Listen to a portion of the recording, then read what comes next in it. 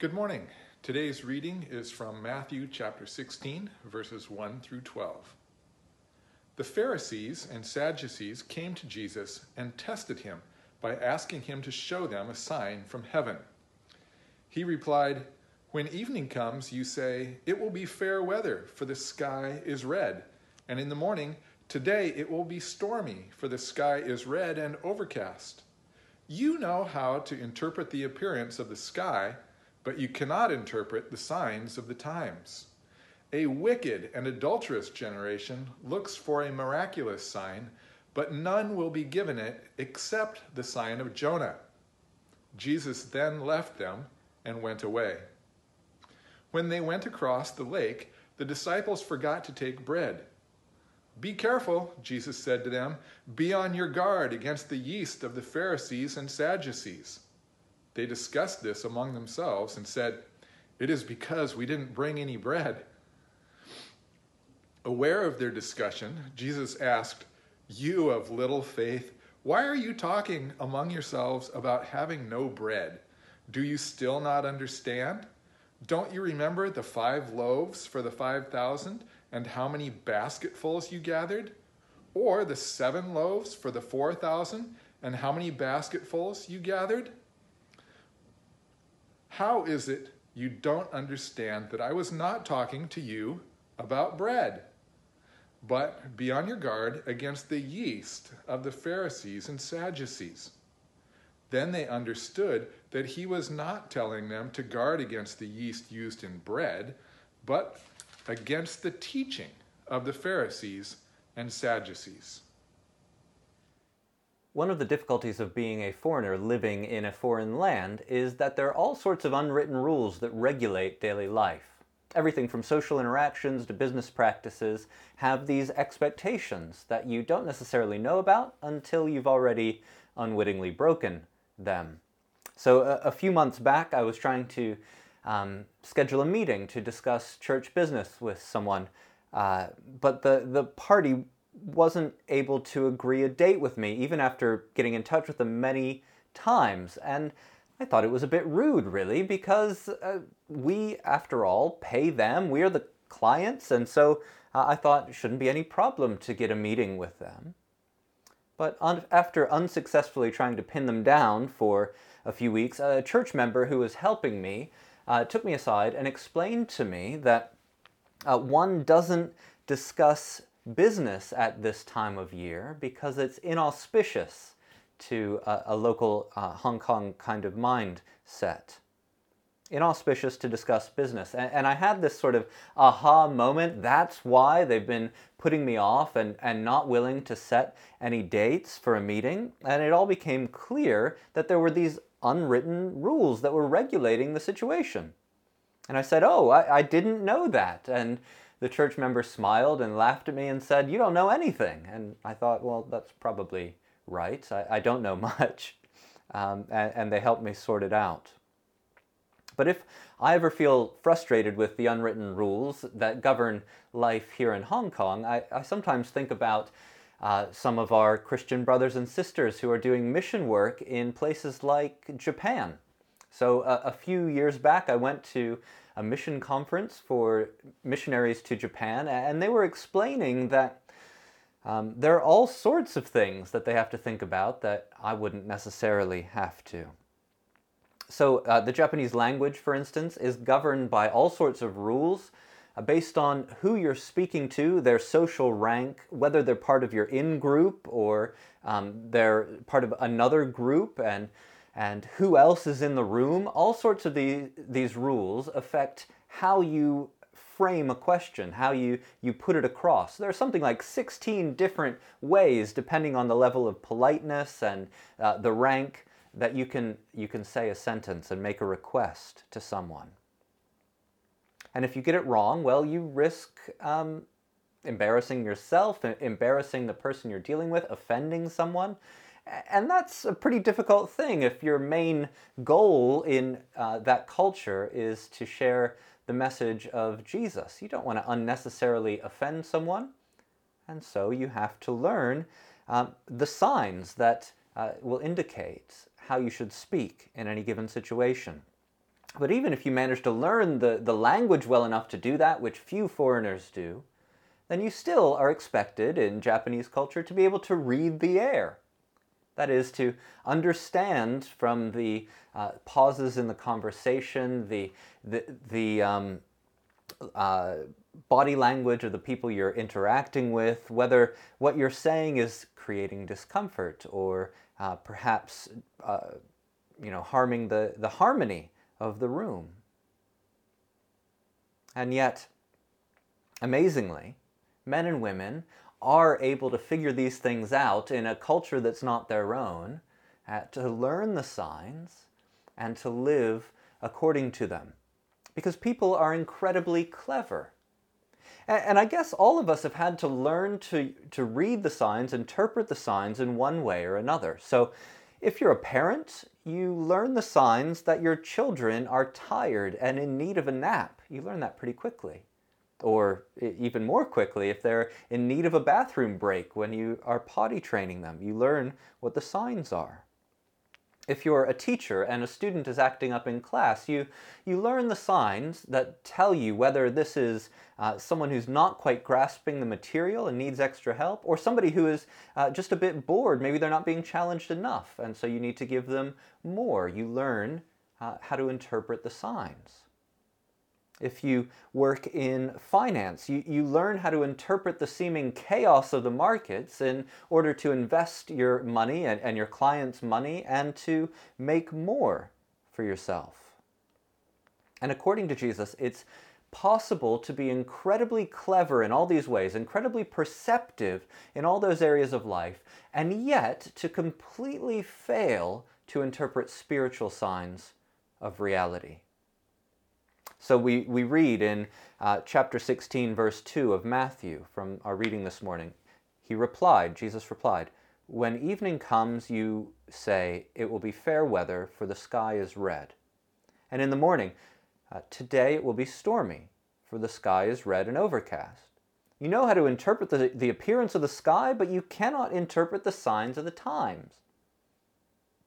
You may have heard it put slightly differently. In English, the idiom is red sky at night, sailor's delight, red sky in morning, sailor's warning. And that sort of wisdom about how to predict the weather, that already in Jesus' time was an established piece of common knowledge. So there are Latin proverbs, there are Greek proverbs that convey the same thing. And if you were a sailor or a shepherd or a person just trying to decide whether you wanted to travel on a given day, it was a really helpful thing to know what sort of weather you should expect. To know how to interpret the sign would help you to live in the right sort of way. Only somebody who was really ignorant of that rule or foolish would just ignore the rule, maybe, if they were foolish. And they wouldn't orient themselves according to that reality. But that would be ignorant or foolish. So just as obviously, Jesus is saying, as there are these publicly recognizable signs in the sky about what the weather is going to be like, just as obviously, there are publicly recognizable, obvious signs about who Jesus is that should lead us to the truth about him. But in this morning's reading, Jesus warns us to avoid an attitude that will keep us from seeing that spiritual reality. And that attitude to avoid is the cynical skepticism of the Pharisees and the Sadducees. So all along the way, in Matthew's Gospel, as he's been going about his public ministry, the Pharisees and the Sadducees have displayed a cynical skepticism towards him. We see in chapter 9, when Jesus calls Matthew the tax collector, the one who wrote this gospel, the Pharisees, what they see is only something to criticize. Why is Jesus eating with tax collectors and sinners, they say, in chapter 9. And then again in chapter 12, as Jesus heals someone on the Sabbath, well, they criticize him. Should you be working on the Sabbath? And then he casts out a demon from somebody, and the Pharisees charge him with casting out a demon by the power of demons. And then again in chapter 15, they got upset because Jesus' disciples weren't washing their hands, as was the tradition of the day. Now, they seem to take every minute opportunity to just needle at Jesus and to just criticize and accuse. And that's what we see in verse 1 of our reading today. The Pharisees and Sadducees came to Jesus and tested him by asking him to show them a sign from heaven. Now, they came not to just observe, but to test him by asking for a sign from heaven. Now, presumably they had heard about the feeding of the 5,000, or the feeding of the 4,000, or the walking on water, or the casting out demons, and all the other signs he performed, the miraculous healings. All of this stuff was becoming common knowledge, and that's why these crowds were gathering around Jesus. In the Gospels, the Pharisees, the Sadducees, the scribes, the crowds, they never really dispute that there was some sort of supernatural power that Jesus was displaying. They simply refuse to acknowledge what that power means, what those signs mean. Those signs, they weren't enough for them. They came with an attitude of cynical skepticism that said, unless Jesus does what we demand on our terms, he's a fraud.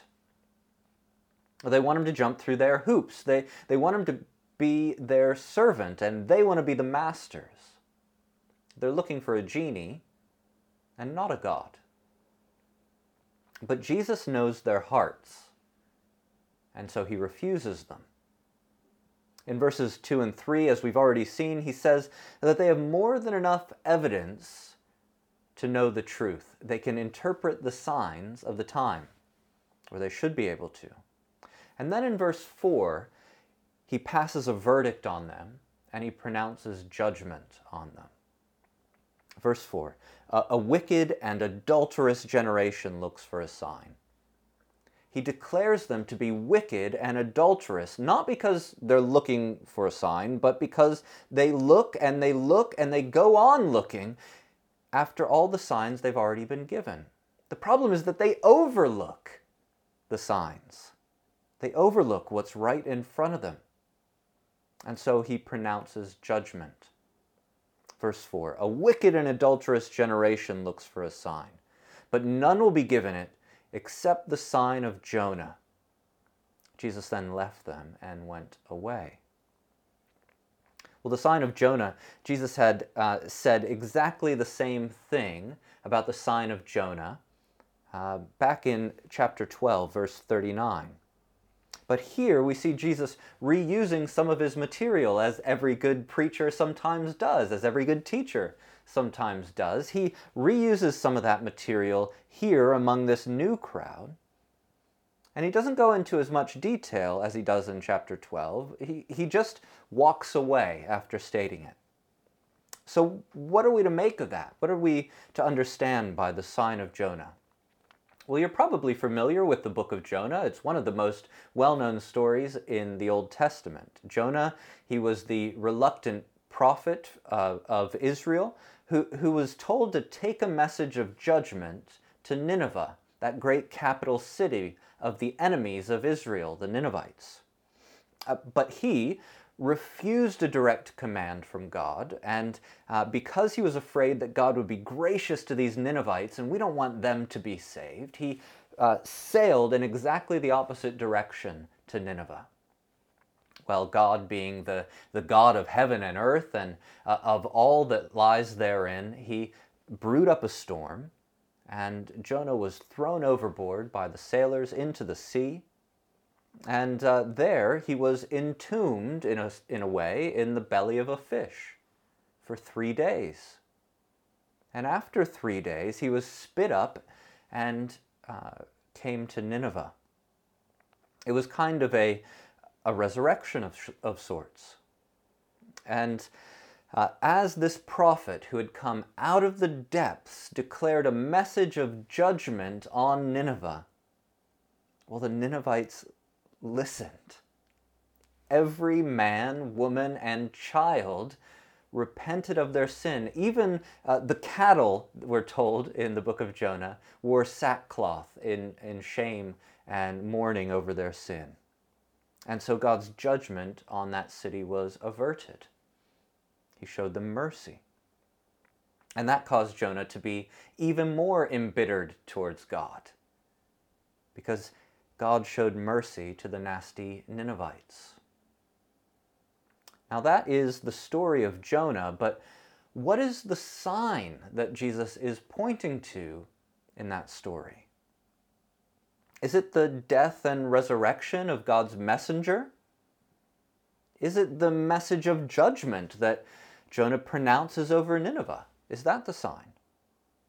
Well, it could be either of those things, but I think it's more likely to be, in the context of Matthew's Gospel, of this section of Matthew's Gospel even, it's more likely to be that the sign of Jonah, which condemns the Pharisees and the Sadducees and the evil generation, is that of repentance and faith among the Gentiles. You may remember from last week at the end of chapter 15 that Jesus has just briefly been ministering in a Gentile territory in Tyre and Sidon, just northwest of Galilee. And the Gentiles there had showed great faith. Now, what they have seen Jesus doing in that brief period of time as he healed the daughter of the Canaanite woman, and as he fed the 4,000 on his way back, the 4,000 Gentiles, that led them to worship Jesus and to praise the God of Israel. But now, Jesus, as he's back in Galilee, he's once again confronted by this unbelief and this opposition from his own people. The book of Jonah, as part of Israel's scripture, is warning. It's a warning sign to Israel about their hard-heartedness, in contrast to God's graciousness to those who receive his message. And now, as this encounter brings an end to Jesus' ministry in Galilee, after this point, he departs out of Galilee and begins to make his way toward Jerusalem throughout Matthew's Gospel. He is sort of saying that the only additional sign they're going to see from this point on is the repentance and faith that other people show as a response to Jesus' ministry. And so at the end of Matthew's Gospel, in chapter 28, after Jesus has gone into the depths of the tomb and risen out again, as he meets with his disciples, he meets them again in Galilee. That's the next time that we find him in Galilee. And on the mountain there, as they stand before the risen Christ, what mission does Jesus give them? Not to go down the mountain into Galilee and to make disciples, but to go and make disciples of all nations, teaching them to observe all that he's commanded. The sign of Jonah that condemns the wicked and adulterous generation of skeptical cynics is the faith and the repentance of people from all nations at the word of Jesus Christ. Do you see? Now, how is this a warning to us? Well, I think in at least two ways. Well, the first is it's a warning not to overlook the signs that should lead us to repentance and faith in Jesus. Now, these stories that we know so well from Matthew's Gospel, that of Jesus being born of a virgin, of healing the multitudes, of feeding the 5,000, of walking on water, and eventually of dying on the cross and rising again in 3 days' time, well, those are signs that should lead us to faith in him. There's never been anyone else like him. No one has even claimed the sorts of things that we read him doing in these Gospels. He is undoubtedly from God, and he is in fact God in the flesh.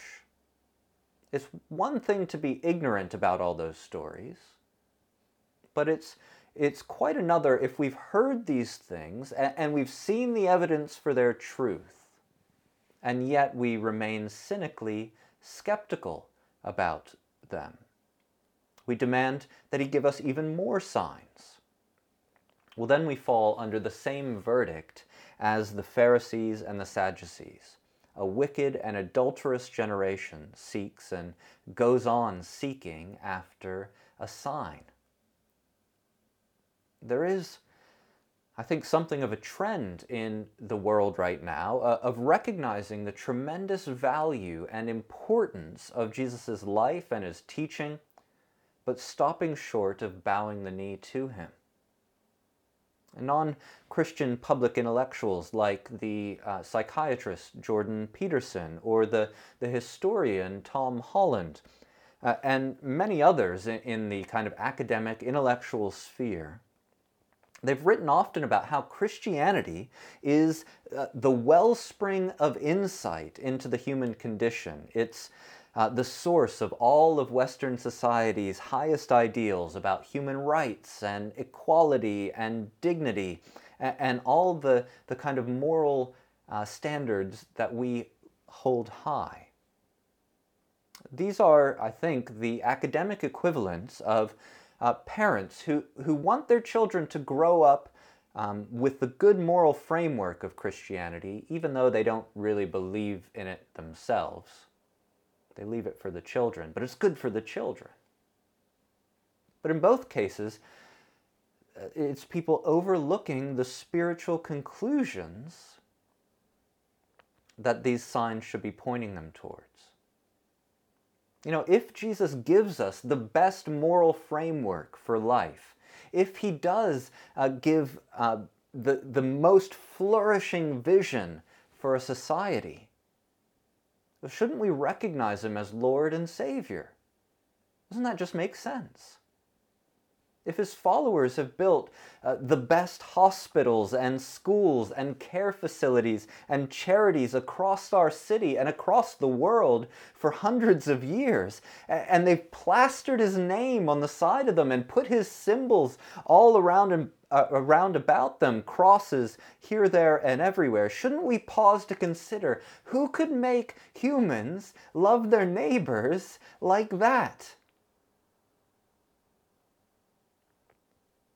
If we know people who swear up and down that Jesus has changed their lives for the better, given them peace in the midst of trials, forgiveness in the wake of their failures, and hope in the face of death, well, shouldn't we take their testimonies as signs of his divine, life-giving power?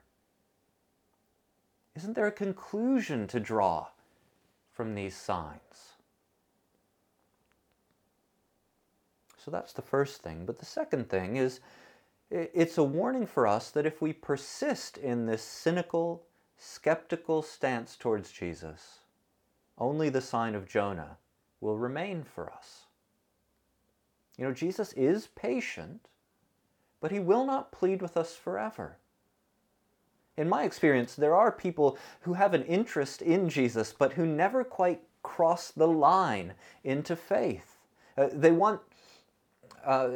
experience, rather, something of confusion that they want to clear up, or they have some objection that they want to have answered, or maybe they have a situation in their lives that they want him to address. And if he can do those things, then they'll believe, but not until then. But that is to make him out to be our servant rather than our master. You know, we put ourselves in the judgment seat, we put Jesus in the dock, and we make him make a case for himself as God. Well, who are we to do that?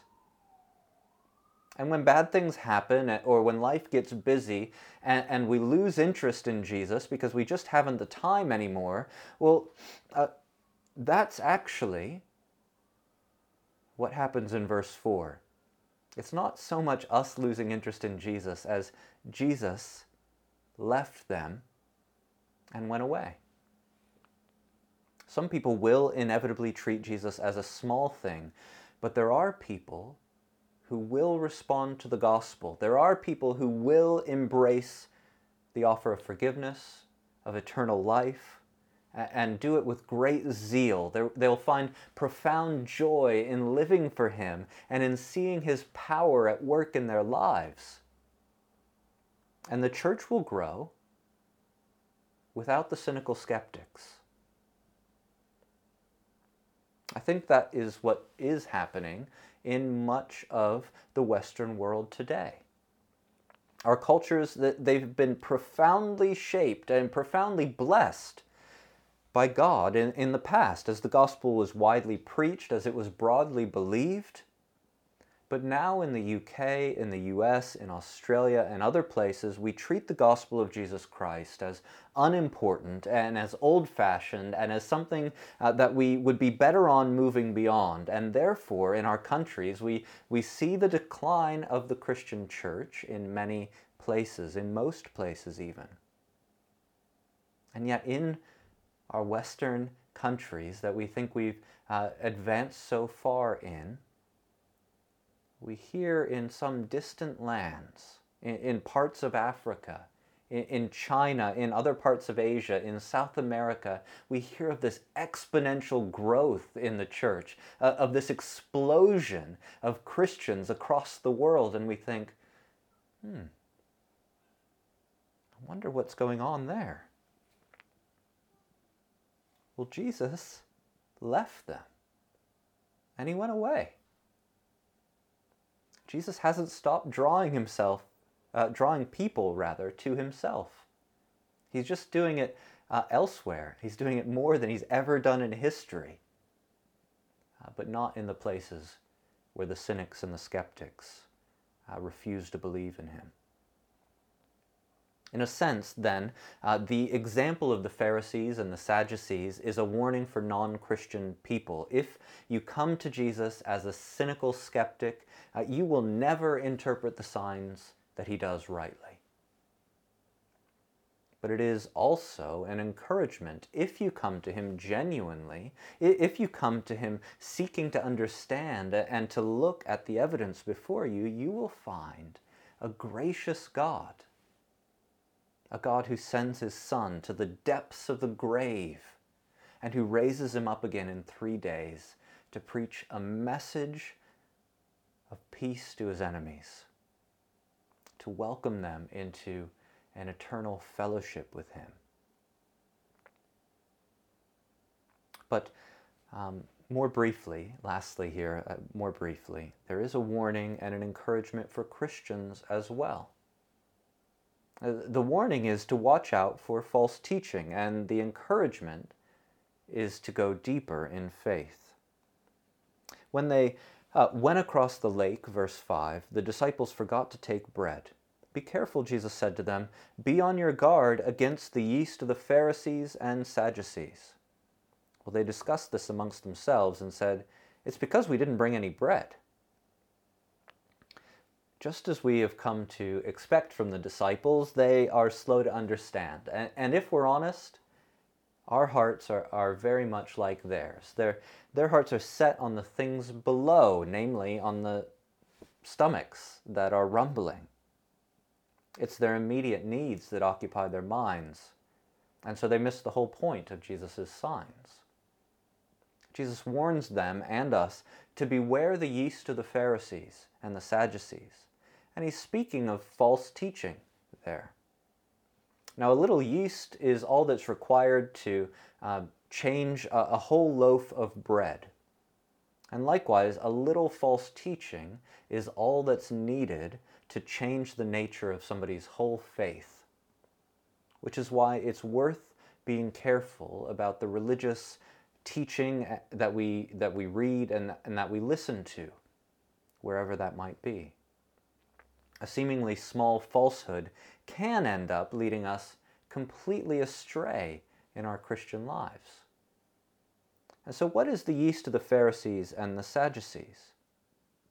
Well, they have very different theological views from one another. The Pharisees, they might be considered social and religious legalists, and the Sadducees, they might be considered social and religious liberals. And so they made strange partners, but they were united in at least two things. First, the cynical skepticism that they had towards Jesus. And we've already discussed that. Where they came to him, it was not so much to discover who he was and what he was doing as to prove who they knew him to be, to themselves and to others. But then secondly, there was the constant demand for more. Among the first English words that my son Josiah picked up in our household was more. At 2 years old, he might not be able to name the food, and even if he can, he might not be able to pronounce it properly, but he knows how to demand more. He has a full plate, but he wants more. Only recently, he started shifting to more, please? Sort of question at the end, please? But that is part of the false teaching of the Pharisees and the Sadducees as well. And it's a false teaching that can infect believers. A constant demand for more. It's wanting more than what Jesus has promised us, as though forgiveness and grace and eternal life, they aren't good enough without, for example, good health and financial prosperity and freedom from the effects of sin. It's as though the revealed will of God shown to us in the Scriptures isn't sufficient without a personal and specific word from God about your current situation. It's as though the Spirit's saving and sanctifying work in your life isn't miraculous enough without a kind of spine-tingling supernatural experience that you can tell others about. And when we chase after more lively, more relevant, more powerful, more dynamic, more than what Jesus has promised us, it's not only a sign of our spiritual immaturity, but it's also a dangerous yeast that can infect our whole faith, and it can lead us to ruin. Because we will inevitably be disappointed when God doesn't do what he hasn't promised to do and what we've expected him to do. And we will begin to doubt his goodness to us. And we may eventually slip into the cynical skepticism of the Pharisees and the Sadducees towards Jesus. But if our faith has been focused on the superficial surface areas like the disciples, always concerned with our rumbling stomachs, well then encouragement is here as well, that there is more depth to Jesus than we have understood. He has power beyond providing our daily bread. He provides the bread of life. He not only addresses our immediate needs, he also addresses and makes provision for our eternal needs. Look below the surface of Jesus' obvious provisions in your life, and you will discover there that you have every reason to trust him. You have every reason to love him. You have every reason to stay close to him, because he is the Lord. He is the gracious Savior. He is God's Son, who went to the depths of the grave and rose to new life to proclaim the message of salvation to his enemies. So let's praise him as we close this morning in prayer. Father, we thank you that the Lord Jesus gave us obvious signs of who he is and what he came to do. Please help us to attend to them rightly, to genuinely perceive the spiritual truth that they show us, and not to come with our own agendas, with our own demands that will blind us to who he is. Lord, please open blind eyes of any who might be listening today.